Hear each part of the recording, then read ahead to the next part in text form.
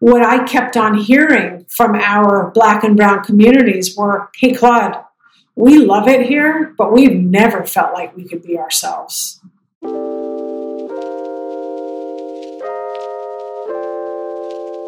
Welcome to Everyday Leadership, a podcast where I interview leaders not defined by position or title. Everyday people who lead their lives in extraordinary ways. And on this podcast, they share their stories, their life lessons, and practical tools in the hope that it will inspire everyday people like you and me to realize we are everyday leaders. How do you know when it's time to let go of a job and pivot into something else? That's one of the hardest things to do, especially when you spend years and years and years building a career, gaining experience in a particular field. That's a question I posed to my guest today, Claude Silva, who is the Chief Heart Officer at VaynerMedia. And she shares experiences of how she knew it was time to pivot into something new. We also talk about filling your cup. We talk about Big Claude and Little Claude. Building a culture of belonging where people don't feel alone. There's so much wisdom that she shares in this episode around cultural add, Black Lives Matter, receiving feedback and ego. So let's just get straight into it. Welcome to Everyday Leadership. Today I have the pleasure of talking to Claude Silva, who is the Chief Heart Officer at VaynerMedia. How are you doing, Claude? It's great to be here. Good to see you again, my friend. I'm doing great. I think, in fact, that's a great place to start, actually. The title that you've got, like, the Chief Heart Officer, where did it actually come from? Because it's a unique one. Yeah, it is. This is how it came about. I was working at VaynerMedia for a year, and I was hired as a senior vice president on the account strategy side. And on my year anniversary, I sat down with our CEO, Gary Vaynerchuk, and I said, you know what? I love this place. I love you, but I'm no longer interested in advertising. I don't want to do it anymore. And he said, all right, what do you want to do? And I said, I only care about people. I only care about the heartbeat of this place. And he said, I need you to do this job for 18 more months. And I said, I don't have 18 more months. I'll give you 6 months. I found my backfill. I resigned. We sat down for breakfast 4 months after that. And he said, that's it. You're coming back. You're going to be Chief Heart Officer. And I knew what that was because it just sounded intuitively like something I had been. That's who I am. I'm very much a people person. I believe in people, possibilities. But I said to him, I've never done HR before. And he said, that's okay. You'll hire an HR team around you, which I have. And now I am HR. I said, how do we know if I'm successful? And he said, you will touch every single employee and infuse the agency with empathy. And that continues to be my job description. Wow. 5 years later. And so really he came up with the word, and I basically had just said, I only care about the heartbeat of this place, which is true. So I get to focus every single day on the heartbeat. And what is the heartbeat? It's the people. It's the humans. That's what it is. I get to focus in on what makes each and every individual tick, how we are better and stronger as a collective when we collaborate, when we inspire one another, when we're kind to one another. These are the things I get to do every day.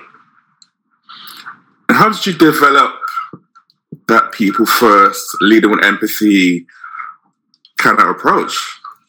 It's who I am. I've always been that player coach in sport. I was always that person, whether or not I was on the tennis team, I was the captain of the tennis team. I've always been that mentor, that good friend to people.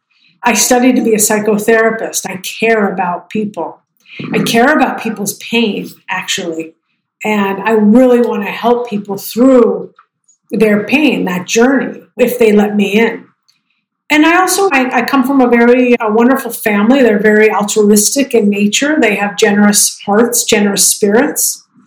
And I think that, coupled with the fact that I was a very poor student, very poor academic student, and so I never really felt smart. I never felt like I belonged in a classroom. I actually didn't feel like I belonged in the corporate world because I felt like I had a missing chip because I felt so much with my heart, but I felt like I couldn't connect the dots.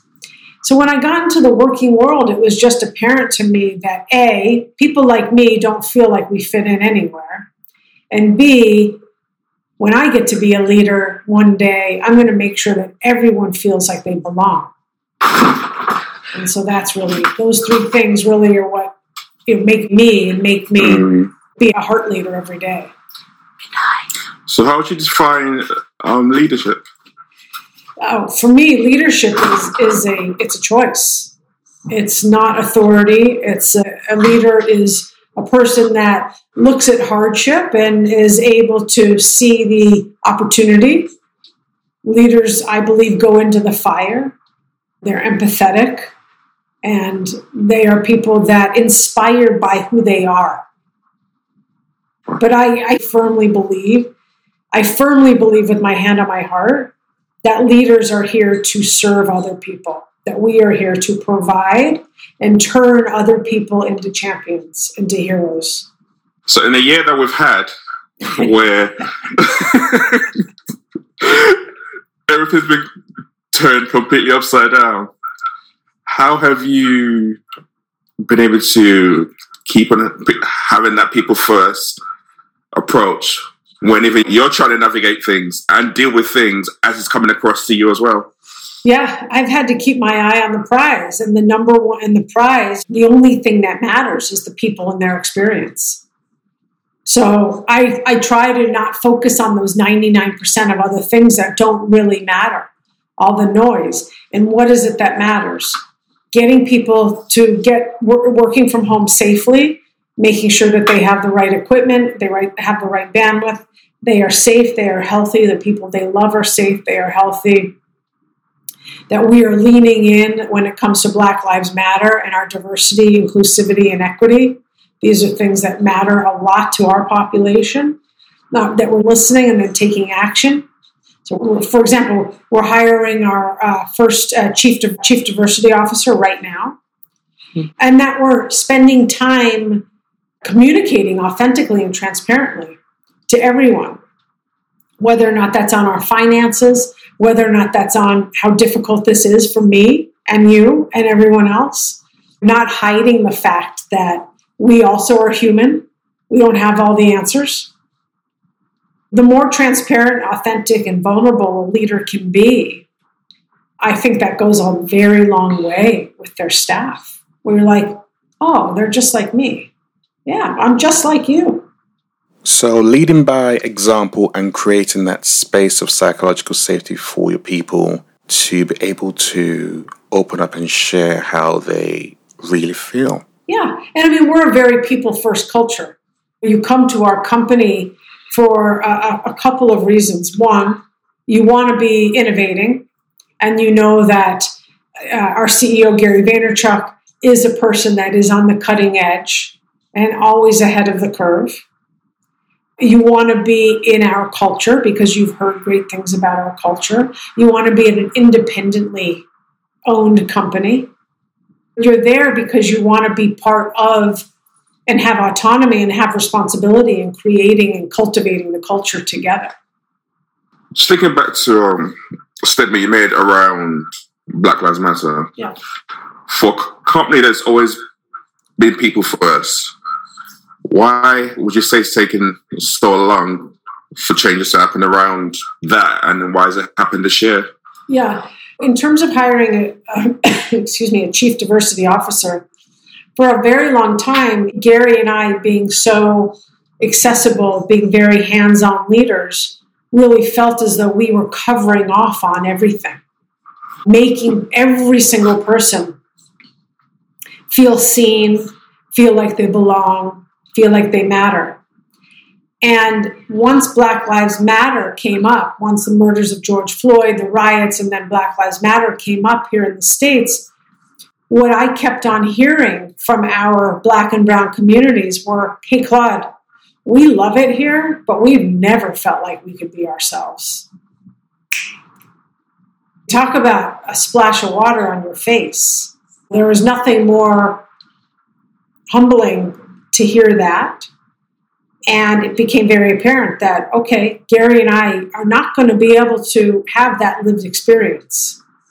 We can have lived experience in a variety of different ways based on who we each are as individuals, but I'm never, ever going to know what it's like to have different color skin. I'm never going to know what it's like to code switch. Never.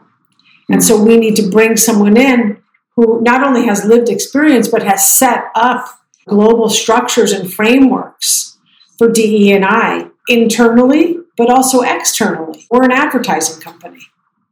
So we need to be also having that face towards the consumer and with our clients every day. So that's why, why it's taken this long and why now. And it could never be a better time than now, actually. That is really good to hear, and I'm sure your people appreciate the fact that not only have you listened, but you've actually taken action. I know it's not always easy for leaders to recognize when something is not working despite their best intentions, let alone take the necessary actions to address the situation for the benefit of their people. The pandemic and Black Lives Matter have revealed a need for changing the way organizations conduct themselves in terms of representation at all levels, especially at senior levels, as well as putting their people first from a cultural perspective. The need has always been there, but 2020 gave it a renewed impetus. What do you see changing with the agency world? As it would be fair to say, the agency life has not always been about people first. It's been about getting the job done, putting your hours in. So how do you see things actually progressing in a positive manner? So I think a couple things are going to change, and I think we've seen some of the changes already. I think that will start in leadership. And I think we'll start to see more diversity in leadership and diversity of voice in leadership, whether or not that is more females, more people of color on boards, more people of color in senior leadership seats is really important. I think that's huge. I think the retention, and we're all focusing on retention now. If you are a person of color and you don't see yourself in 2, 3, 4 jobs above you, well, why would you stay there? I don't know. So we got to work on recruiting, retention, leadership. For sure, I think that the nature of communication and communicating from an ivory tower is gone. Just gone. I can't imagine companies staying alive that much longer if you have leaders who are way up here and completely not in touch with their people.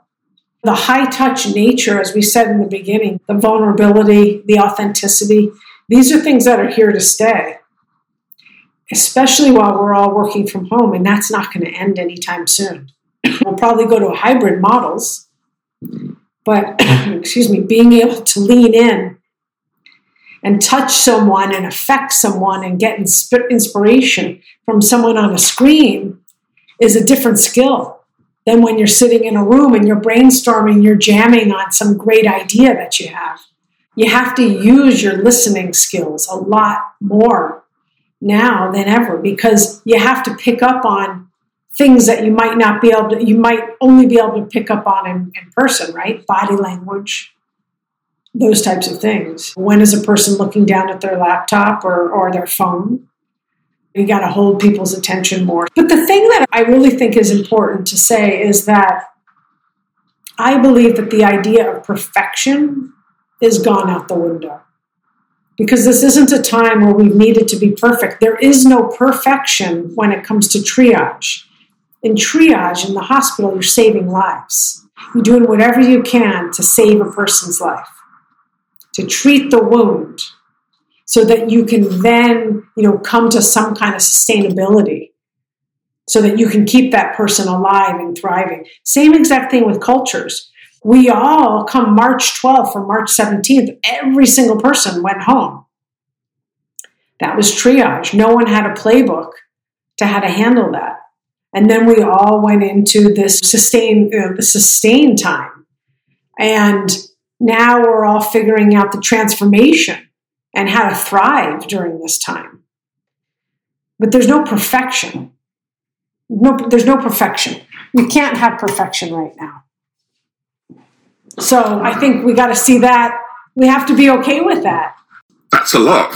And I'm just thinking, that sounds really good. But then for a lot of leaders who are not used to listening, they're not used to being vulnerable, being open, leading that way, how do they start to really develop those skill sets that they need to have to live that kind of lifestyle and that future lifestyle that you just talked about right now? First and foremost, they have to have enough self-awareness that they want that lifestyle. They have to have, someone's going to have to shine a mirror on them if they're not able to shine a mirror on themselves. So not everyone is going to change. It's not going to be utopia.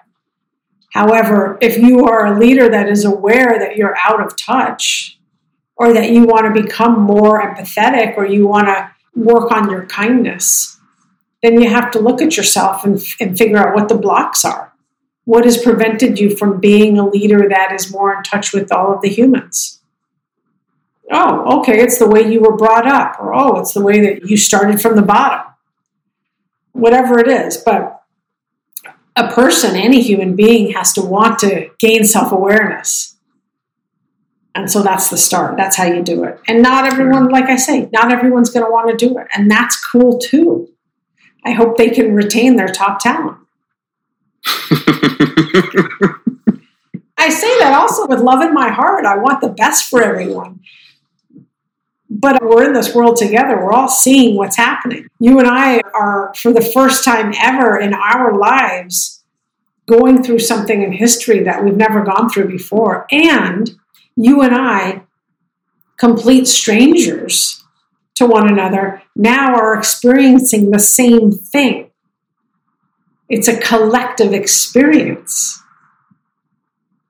So true. Yeah. It's pretty awesome. Yeah. So how would you say that this collective experience has changed your outlook on work, if it has at all?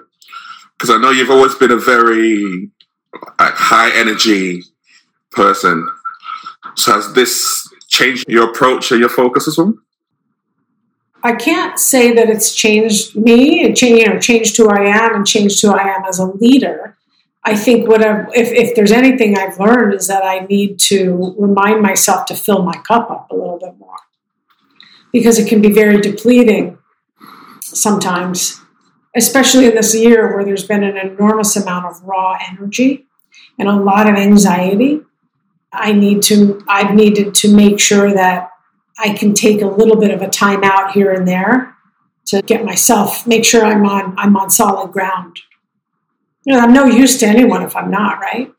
Yeah. So I think that's the thing that has shown me in all of my years of being in the corporate world and advertising agencies and being a leader. Like, you got to fill your cup up. How do you fill your cup up? A couple different ways. I've got a 2-year-old who certainly fills my cup up in different ways, in ways I never would have known. I wasn't around a lot of babies. So I think that's a huge part. Making sure that I'm talking to my friends, my core group, and keeping in touch and making sure that I'm not being kind of a lone ranger, like, I don't need anyone, it's okay. Very important. And this is going to sound silly, but getting rest. Making sure I'm getting more than 5.5, 6.5 hours of sleep. So that's those types of ways. Spending time with friends, even on Zoom. It's a very different day. I'm not going to dinner with my friends or having a glass of wine with my friends and having a good laugh out in a restaurant. We're figuring out how to do that now. It sounds small things, but they make a massive difference, don't they? Massive difference.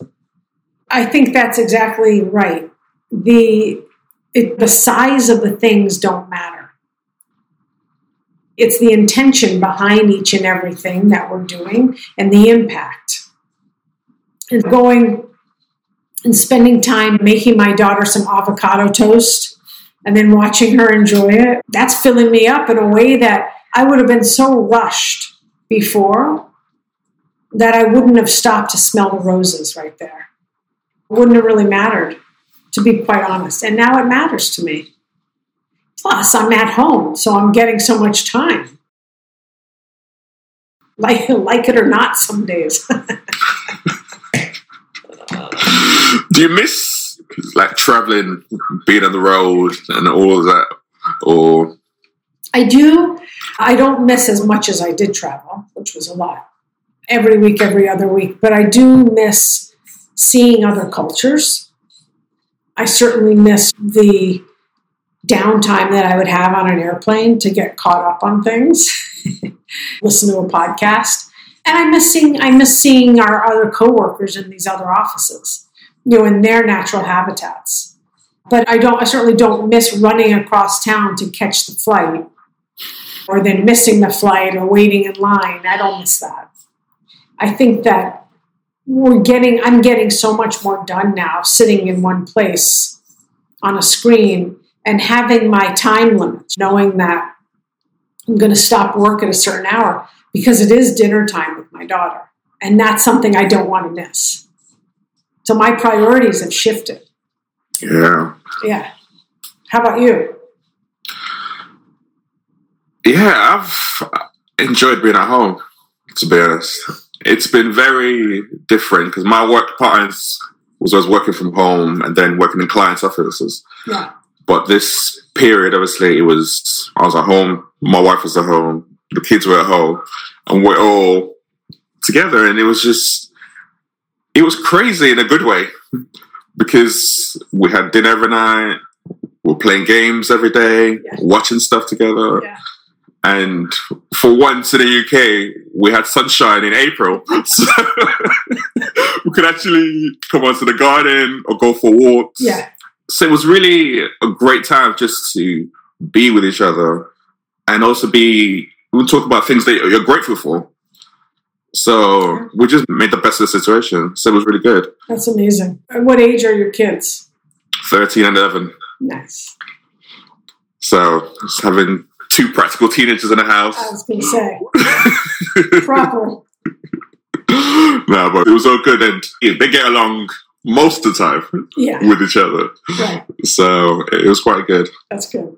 That's awesome. I wanted to ask you about passion versus purpose and what the difference is for you. That's a good one. It's such a good one. I believe that the things I'm passionate about lead to what my purpose is. So I'm passionate about people. I'm passionate about psychology. I'm passionate about human behavior. I'm passionate about pushing my limits. I'm passionate about figuring out what lights me up and what lights you up. I'm passionate about spiritualities. My purpose in life, I believe, is to be of joyful service, is to really help facilitate growth and change. And all of those things I just mentioned lead to this greater purpose, the guiding light, my North Star, whatever you want to call it. Now, I'm also passionate about snowboarding. But snowboarding makes me happy. Yeah. And my purpose is to be of joyful service. Joyful, happy. I got to be happy. I have to have a full cup in order to help other people, in order to be of service to others. So I think, again, your passions, it's what you fill up the cup of purpose with. So how would you advise people to differentiate between both?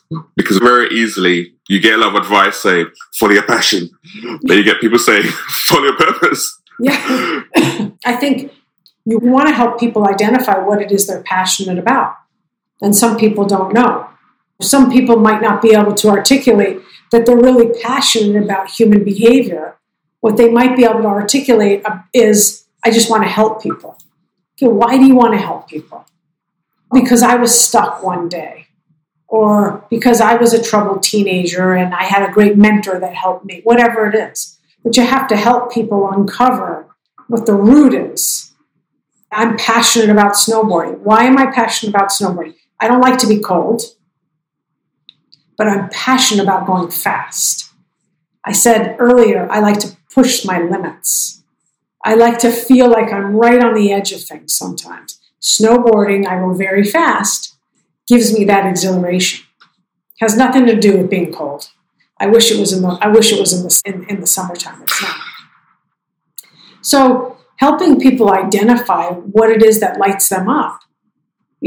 What it is. Oh, I like to invent things. I like to tinker with things. I'm passionate about networking with people, whatever that is. Then I think you can help people see what their bigger purpose is, or what many of them. Look, you don't have to have one purpose in life. No one's the authority, by the way, on your passion or your purpose other than you. Right? No one's going to say, true. Claude, that's not your passion. You're not passionate about human behavior. You're not passionate about snowboarding. That's not true. Only I know it. But I think we can help people get from point A to Z. And that is by walking with them, listening, asking questions, holding space, and letting people know that, by the way, there's no wrong answer. There's no wrong answer. It's their life. But I do think that a lot of us put an enormous amount of pressure on ourselves to figure it out. That's what I do think. And that pressure can lead to a lot of anxiety. And that anxiety can keep you up at night and can all of a sudden make a very high performer turn into a low performer just because they're spinning. So these are the things I think about all the time. Me too. Yep, I bet. Because it makes a massive difference. I think you see people in organizations where people say, oh, they changed overnight.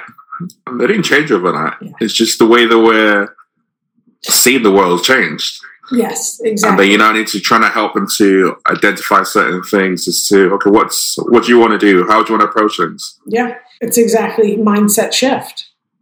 It's shifting the way that you perceive something, you think about something, you take in information. You go from a no person all of a sudden to a, yeah, maybe, or a yes person. And there's a courage and bravery that comes from that, which you've also shown, because you spent, 20 plus years in advertising, and you're like, this doesn't light me up anymore. I want to do something different. Yeah. Now, this year, I've had a number of conversations with a lot of people who've been in that same space. I think lockdowns made them stop and think. But at the same time, a lot of them are been very scared to take that leap because, like, I've had all this years' experience doing one thing. How can I step into something else? Yeah. So I'm curious to find out how you had that conversation with yourself and how you took that courage. The conversation with myself started well before I actually made the step. The voice inside me was telling me a good 4 years prior, like, this isn't doing it for you, Claude. This is not doing it for you. And I had a great career. I was a successful strategist and got to work on some incredible brands and be all over the world and do what I think is some really good work. But it wasn't exciting to me, and I stayed in it until I could not stay in it again. Could not do one more day. And to be really, dramatic about it, it just felt like my soul was dying. I just wasn't happy. I'd have the Sunday scaries. And when you have the Sunday scaries, I think that's a real good sign that something's not working. Something's not working, and I had to figure out, like, oh, it was me. It was me doing that job wasn't working any longer. So I had to figure out what was it that was really exciting to me, which I knew all along was people. I had to get very clear. And then I couldn't do anything else. I could not do one more day. That's how it felt. So I had to make the pivot. People don't need to wait until that moment. That's the thing. This pandemic has, I think, opened up people's minds and hearts to different possibilities and different things that really turn them on and excite them. And for me, I had everything. A great career. Why would you leave a great career? I left a great career because it wasn't feeding me anymore. I couldn't find any joy in it any longer. I had juiced it. I had juiced the orange as much as I could. And I knew there was a whole nother basket of fruit waiting for me. And there was, and there is, every day. How did you, with that in mind, 4 years to make that final decision, did you ever have, I guess, what you've called, or should I ask a different way, how did you then quieten little Claude, big Claude? Yeah. And those limited beliefs that can come across when you're thinking about the future or taking that step? Oh my gosh. It's a really good question. Someone said to me during that time, you have to tell little Claude to sit in the back seat, give her an iPad, and tell her that she's not driving this car any longer. And that's literally what he said to me. You tell her to sit in the back, and you are driving the car. Big Claude is driving the car. And when he said that to me, it made so much sense. Because I was letting little Claude with all of her fears and all of her, I'm not good enough, not smart enough, that kind of stuff, dictate what Big Claude's life was going to be about. So I thank him so much to this day that he helped me do that. And now I say to everyone, drive the bus. You get to drive the bus. Who you are and your full glory, you get to get into that front seat. And that's not to say that I don't have days or moments when limiting beliefs come up, because I'm human, and because I do. But I have to recognize when they come up, where's that coming from? Why is that coming up right now? Did I have a weird interaction with someone? Did I say something or did I not say something? Was I out of my integrity? Are my dreams too small? I have to hold myself accountable to being my big self. No one else can do it for me. No one could be like, come on, Claude, get big. But it's so important to recognize that despite the amount of experience you have had and all that you've been through, you still get limiting beliefs.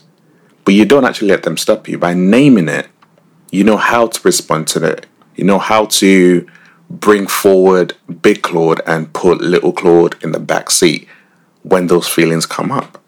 So you hold a lot of people, or you look after a lot of people, and you hold them accountable in your day-to-day life. So who helps you, who holds you accountable, apart from yourself?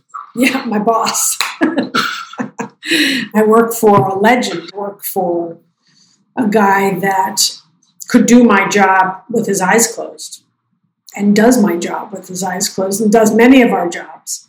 He's a phenomenal mentor. Gary Vaynerchuk is a phenomenal mentor to me. He's a phenomenal teacher, and he holds me accountable. And there are days that he has given me feedback that I have not wanted to hear. There are days that he's given me the same feedback 3 times. Not my proudest moments. But I want to make Vayner the best career choice of anyone that comes to work for us and work with us. And that means I need to be at my best. So he holds me quite accountable. And he should. And so does the rest of the leadership team. We all play a very particular jobs, roles, so that we can come together and be the best place that we can be. My family holds me accountable. My brother holds me accountable. I've got a coach that holds me accountable. I can't do it on my own. I don't think life is meant to be lived without support. Yeah. We need people. As much as There have been times in my life when I have pushed people away because I felt guilty for taking up their time, or I was like, I don't really need them, or feeling too small. Fact is we need people. We're not supposed to be on some top of a mountaintop by ourselves. Like, we're wired to connect with one another. We're wired to be in community and to belong to one another, belong with one another. And that's what it's about when you build cultures, so that people feel like, they can count on someone. They're not alone. They don't have to go through that alone. And as a leader, you just talked about receiving feedback. Yeah, I did. Yeah. How do you, or how has your process of receiving feedback changed over the years? Because I know, talking to senior leaders, there are times when they hear certain things and it hurts, and they focus more on the pain rather than the lesson. I tell you how it's changed for me is, once I hear feedback, and if I trust who it's coming from, and it's coming in a way that is, look, all feedback is fairly subjective, but if I know it's coming from a good place, from a person wanting me to be the best I can possibly be, then I have learned to be accountable immediately and to try to make changes immediately, rather than defending my spot, defending whatever it was I've done. Because, by the way, it doesn't really matter. I can defend it until I'm blue in the face, but like, at the end of the day, I got to make changes. Unless it's like ludicrous, unless it's completely crazy feedback. But that's not really, I don't work in an environment where I'm going to get crazy feedback. One of the things that I think is very valuable is learning how to accept, take the gift, leave whatever else, take the gift, leave the rest, and let's go. Let's move on. Let's implement what I can. I'm a work in progress, just like everyone else. But take responsibility. I don't want to just leave it out there lingering in the wind. It's like the elephant in the room that you don't talk about. And those types of things, ambiguity like that, can really, I think, really cause a lot of confusion and pain for people. Meaning, I don't understand what you mean when you say I need to X, Y, and Z. Make sure that you understand what the feedback is. Make sure that that whoever's giving you the feedback obviously is coming from a kind place, kindness, and that they're clear and specific. Otherwise, hey, you could have done a better job means nothing to me. That just leaves me with more questions. But you could have done a better job showing that person how to do X, Y, and Z. That's better feedback. Then I know what I'm supposed to do. You lean into it. Yeah, you lean into it. And if you know it's coming from a good place, and most of the time it is, right? No one's out to get me. And no one's out to get me. I don't want anyone to be out to get anyone. I know that's not the nature of the world, unfortunately. I'd like to believe that it is, but it's not right now. But if we can remember to take the gift and leave the rest, focus on people's good intention, and move on. What else are we doing here? What else am I doing if I'm not taking what I can and springing myself into action to become a better person and to hopefully inspire others to do the same? Yeah, because we're all a work in progress. Yeah. We're all learning from each other, aren't we? Oh, yeah. Thankfully. I think that's something that's really interesting around Vayner, is the relationship amongst everyone. How you can give feedback, you can listen to feedback at all levels across the organization. And even what you talked around, even from the start, how people can share how they feel about the situation, whether it's BLM, COVID, whatever it is. You have that real open, honest family feeling. Yeah. Now, that's what? 800 plus employees, an organization. Yeah. and you've managed to create that kind of culture. How? You know what? By being very high touch, by being extremely accessible and available, and by saying yes. Yeah, you can talk to me now. Yeah, let's talk. Let's go. Let's have that hard conversation. Yes, you want to talk to me about some of your mental health challenges. Yes, you didn't get the raise that you wanted. Let's at least have the conversations. But we're very high touch. My job description: touch every single employee and infuse the agency with empathy. I had to figure out how I was going to do that. The only way I know how to do that is by talking with every single person over and over again. And I don't even get to everyone.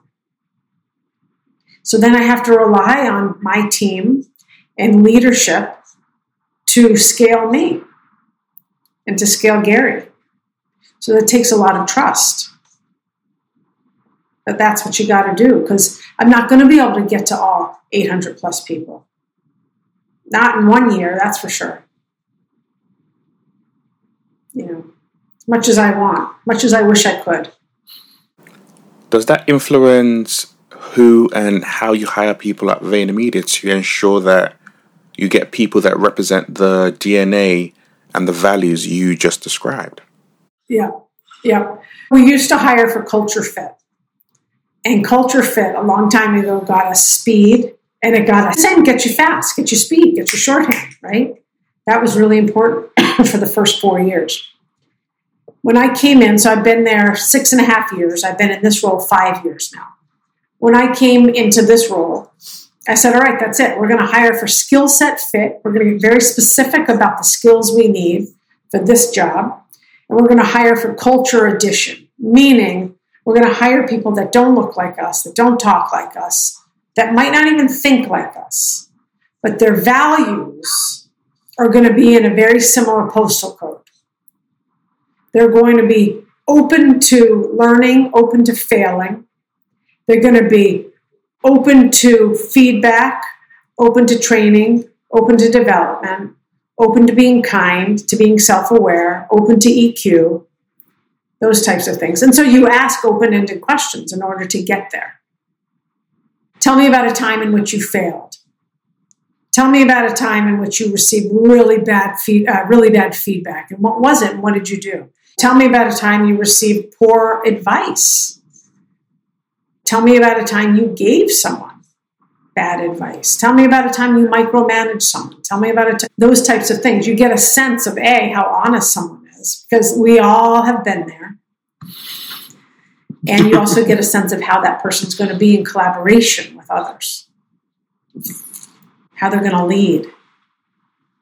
Skill set fit and culture addition is how we do it. We don't, in the US, we do not ask for a college degree, which is very important. Because why? In our international offices, we need to, because it's part of the local geography. The culture. Yeah, culture. Yeah.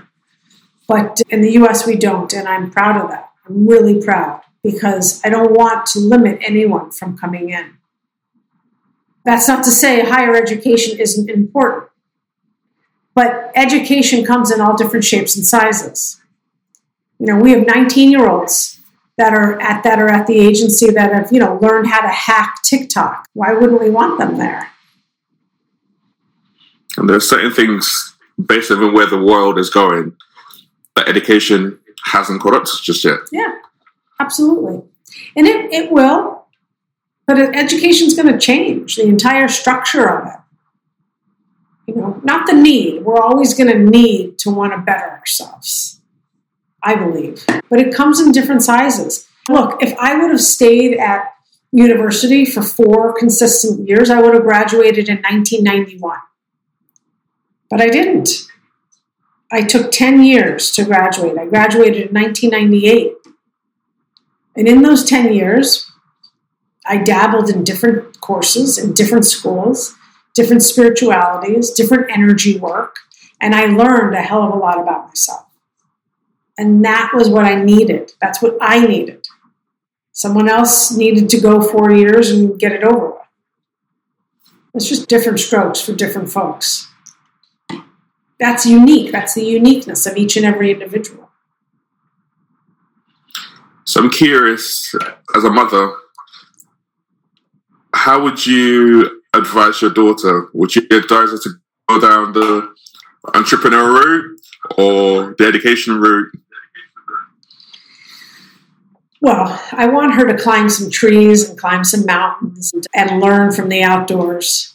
I want her to learn by experiencing life and experiencing people. And so I am going to be open to whatever it is she feels is best for herself. I know that up until that moment, I can hopefully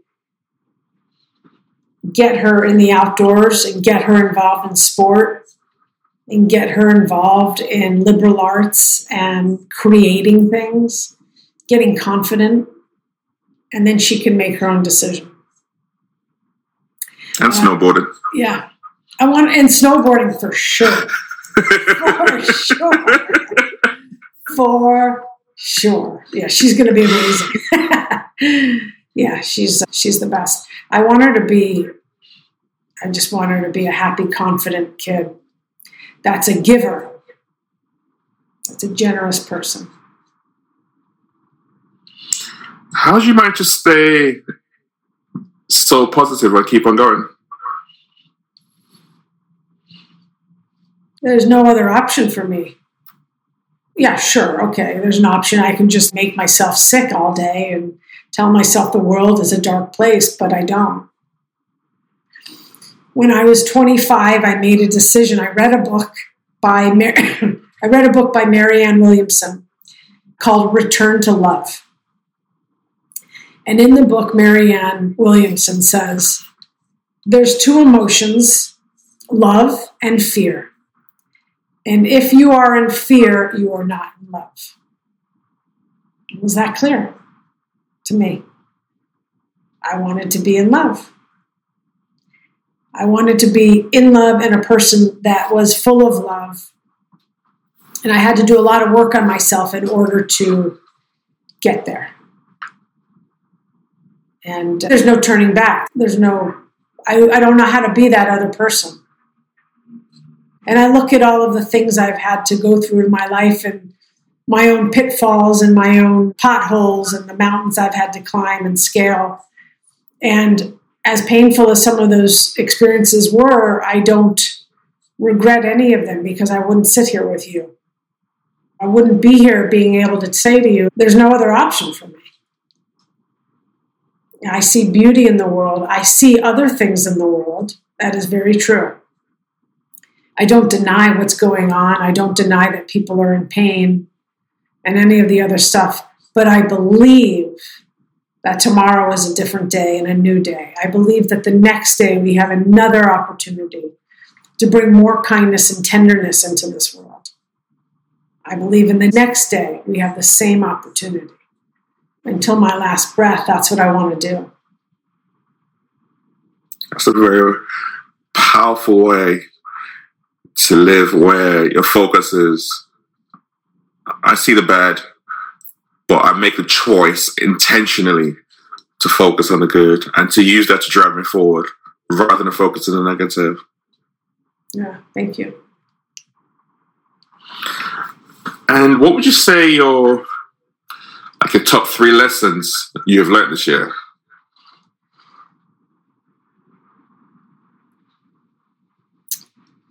In no particular order.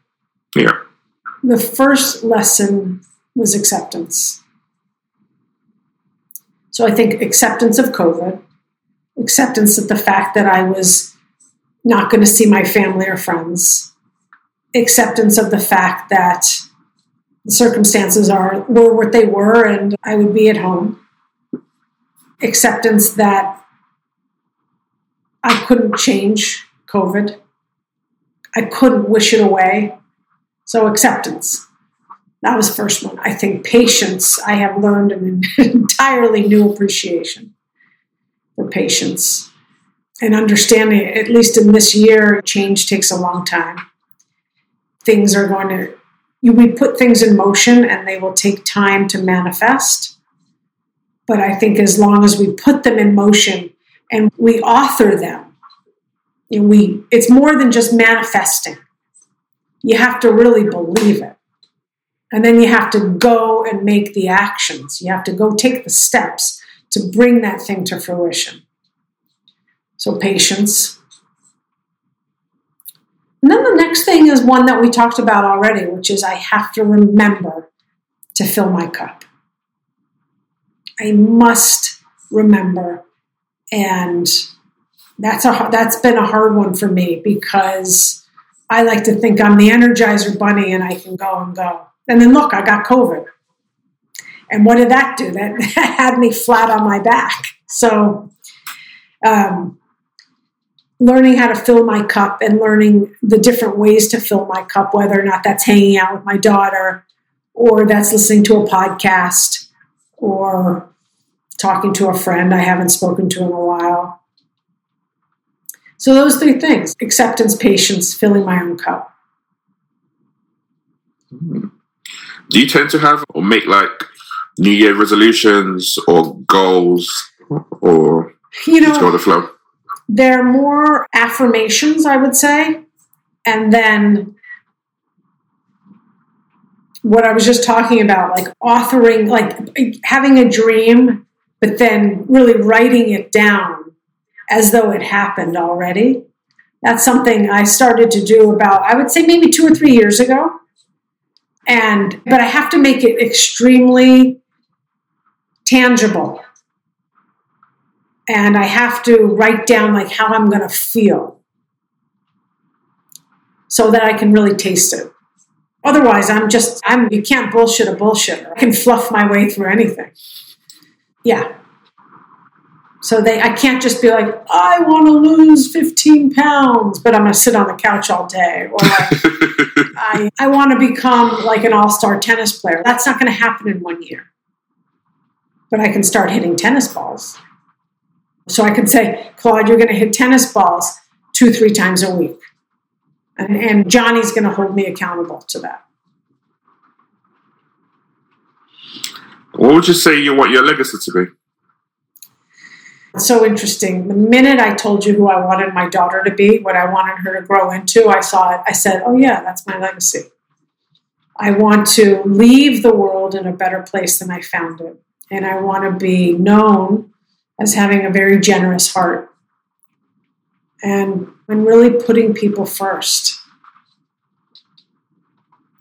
But I want to bring more tenderness and kindness into this world and alleviate people's pain. And I can do that with a generous heart and a generous spirit. That's the perfect ending to this, because I just can't say anymore. Because with that kind of approach, especially if people embodied that and we did that in our organizations, in our daily lives, it will make such a massive difference. But we've seen the effects this year when people came together and looked out for one another. Yeah. And then now it's obviously things have changed a little bit again. But even if we can hold on to a little bit of that and keep on doing that day to day, it'll be amazing. Yeah, it is going to be amazing. Claude, I appreciate your time, your wisdom, and sharing those nuggets. Thank you for having me. It's so good to chat with you, man. I want to reverse it, and I'm going to have you come on my podcast.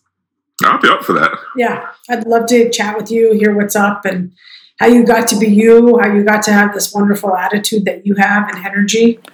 I look forward to it. That'll be a great conversation, being on the other side of the mic for one. So yeah, let's definitely do that.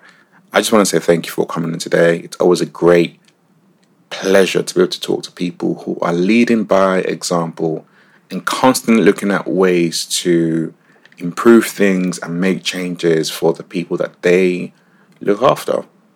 For those who want to hear more from Claude, which I'm sure you do, you can check her out on LinkedIn, where she drops daily nuggets. You can also check her out on Twitter and her website. And the details of how to do that is coming up next. Thank you for listening to Everyday Leadership.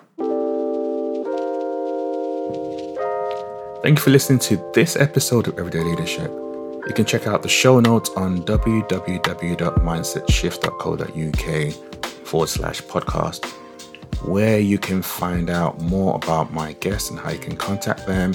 You can listen to old episodes, or if you have a question about this episode or any other episodes, you can just press a button and ask me that question and I'll answer it on the next episode. Don't forget to subscribe, comment, share this podcast with someone else. We'll see you next time on Everyday Leadership.